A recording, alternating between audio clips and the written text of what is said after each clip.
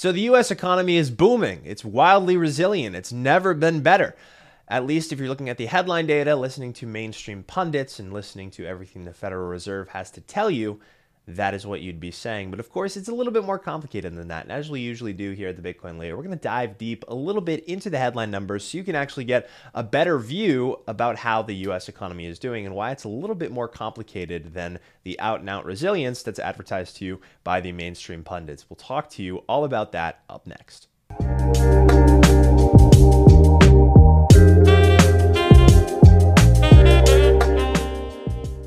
But first, a word from this video sponsor, River. You guys, River is changing the game when it comes to buying Bitcoin.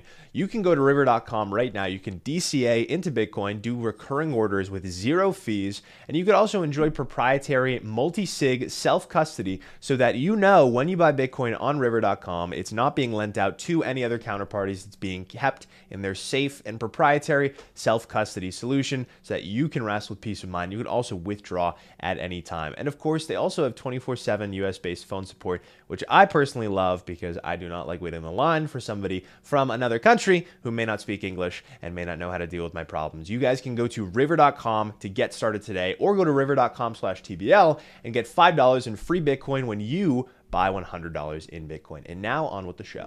So getting right into it here, ultimately gross domestic product, which is the way that we like to measure economic growth here in the United States, has a lot to do with spending, right? And when it has a lot to do with spending, you can really goose the underlying economic conditions to make that GDP growth propped up, right? Ultimately, when economic prosperity isn't measured by economic prosperity, instead it's measured by spending, then you do everything in your power to prop up that spending. And that's precisely what we've done for the last several decades. If you take a look here, this is the federal deficit as a percentage of GDP. And you can see this is widening out negative as the years go on. Ultimately, this shows us that the United States economic growth is not so much a function of increased productivity, but rather a function of endless net debt growth. You can see the last time that we spent more, or that we earned more money than we spent, was here. You can see my cursor in 2002. I started doing direct window capture instead of trying to point at these things, make it easier for you, the home viewer.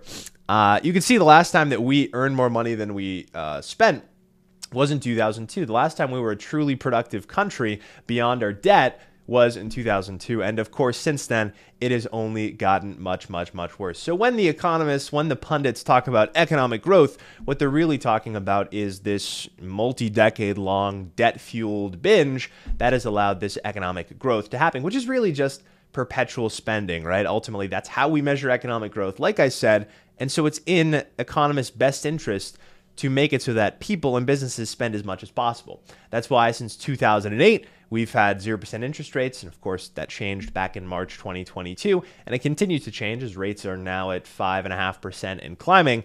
And for businesses, the exact same thing. For the last 14 years, we've had endless easy money conditions because, again, economic growth as it pertains to GDP, or GDP as it pertains to economic growth, is all about spending, right? And so that is the bottom line, and it's to everyone's detriment. If you look here, personal income came in the month of September at 0.3%, right? So it grew by 0.3% in the month of September, and personal spending grew by 0.7%. Right? Okay. And what does that tell us? I mean, last month they were in line with one another. Okay. Personal income rose 0.4%. Personal spending rose by the same.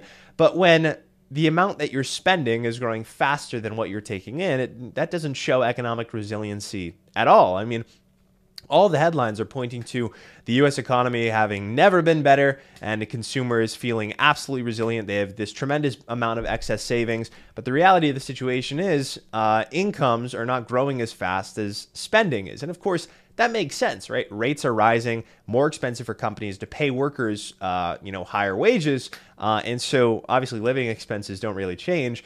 With interest rates now up, it's becoming more expensive for the end consumer too. And so as businesses and consumers tighten their belts, it makes sense that this would be happening, but this doesn't show resiliency at all. 14 years of 0% interest rates, it brought us buy now, pay later schemes for your Domino's pizza, right? You can literally go onto an app and finance your Domino's pizza.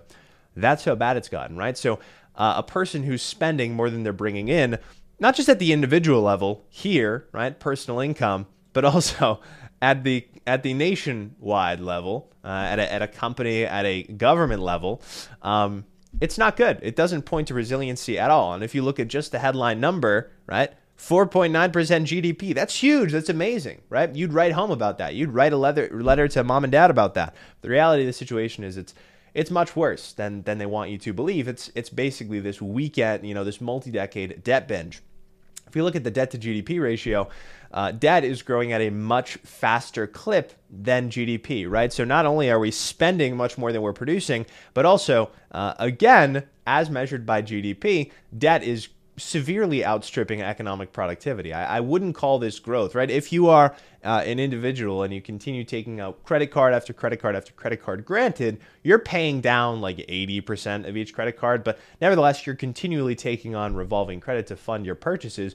You're not rich, you're just increasingly in debt. And that's the case here in the United States. Now, granted, people are buying our debt, people are buying US Treasuries, but as you can see, in order to keep up the same level of economic growth, economic productivity, right, which GDP just measures spending to a very large degree, we've needed to increase our debt issuance more and more and more and more.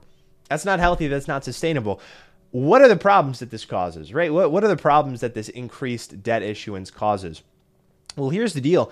If the U.S. economy is propped up to a large degree by not just consumer debt, but by federal debt, by running these huge fiscal deficits, the election is coming up in a little bit over a year, right? So, how can you justify increasing fiscal spending at a time like that? You can't. When it comes to election cycles, it's very difficult to ramp up fiscal spending into that. You bring down fiscal spending. Otherwise, your opponent is going to use that against you. So if the economy right now is propped up increasingly so by these huge deficits, by this widening amount of debt, and into the next year, that fiscal spending is going to have to slow down.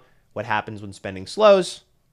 The economy is going to collapse. I wouldn't use the word collapse necessarily, but at the very least, the fiscal deficit, debt-fueled boom that is allowing the economy to prosper in some small or large part, we know this verifiably with these two data points right here, that's going to take the wind from underneath the U.S. economy's sails and take the wind out of sales that are already having the wind taken out from underneath it with slowing consumer spending and slowing business credit expansion. Other issues that this huge debt issuance has caused. Well, it's sent yields spiking way higher, right? Which has created $1.605 trillion worth of losses in the U.S. Treasury market. We've talked about this a few times before here at TBL. And if you follow me on Twitter, you might be watching this on Twitter. If so, hello. You could also check out the YouTube channel. It's a link in my bio for where all this long-form content it sits and is going to be. Losses on U.S. Treasuries, $1.6 trillion. Okay, that's the other issue that's caused by this massive debt issuance and also the Fed raising rates. Well, that's an issue that the Fed has fixed, right? It's been able to paper over that successfully. We know this because the Bank Term Funding Program, which is the emergency loans that people take out due to these interest rate hikes, they park their U.S. Treasuries there to, stop the bleeding, prevent themselves from having to sell them. It's allowed banks to weather the storm, right? Clearly, this facility is doing its magic. It has allowed banks to survive. What it hasn't prevented, though, is the United States interest expense from rising to $0.98 trillion, $981 billion as of September 30th, as of Q3. Now, this is the first Q3 number. Chances are it's going to be over $1 trillion by the time that we get the revision, and it's definitely going to be over $1 trillion before 2024 hits. You could see $910 billion in June, $981 billion. This is an annual payment that the U.S. has to pay, the U.S. government has to pay on the interest expense on its debt alone, right? So think about it this way. The U.S. economy is increasingly propped up by widening fiscal deficits, by this massive multi-decade debt binge, right? Spending more than we're making. And on that debt, we have to pay nearly $1 trillion, and it continues to rise.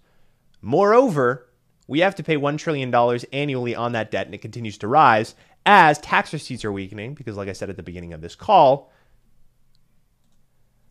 income is not rising as fast as spending is because we're headed into an economic downturn. So what's the end game for all of this? Well, something has to give. Something certainly has to give. Either we slow down debt issuance, let the economy collapse, or somehow, some way, rates have to come back down so that we can finance these ever-widening fiscal deficits. And let me tell you, granted, I haven't been on this earth probably as long as many of the people watching this video know, but one thing I do know is that austerity and productivity gains are never the solution that the Fed and the U.S. government chooses. Debt issuance will not slow. We will not be austere as a nation and slow our spending. We're funding 3 separate foreign wars on the brink of World War III that none of our politicians seem like they want to avert. So austerity is off the table. Productivity gains are off the table. How do we fix this? Rates come back down. More debt issuance. That's the name of the game, time and time again. Of course, don't believe everything you read. Only believe half of what you see.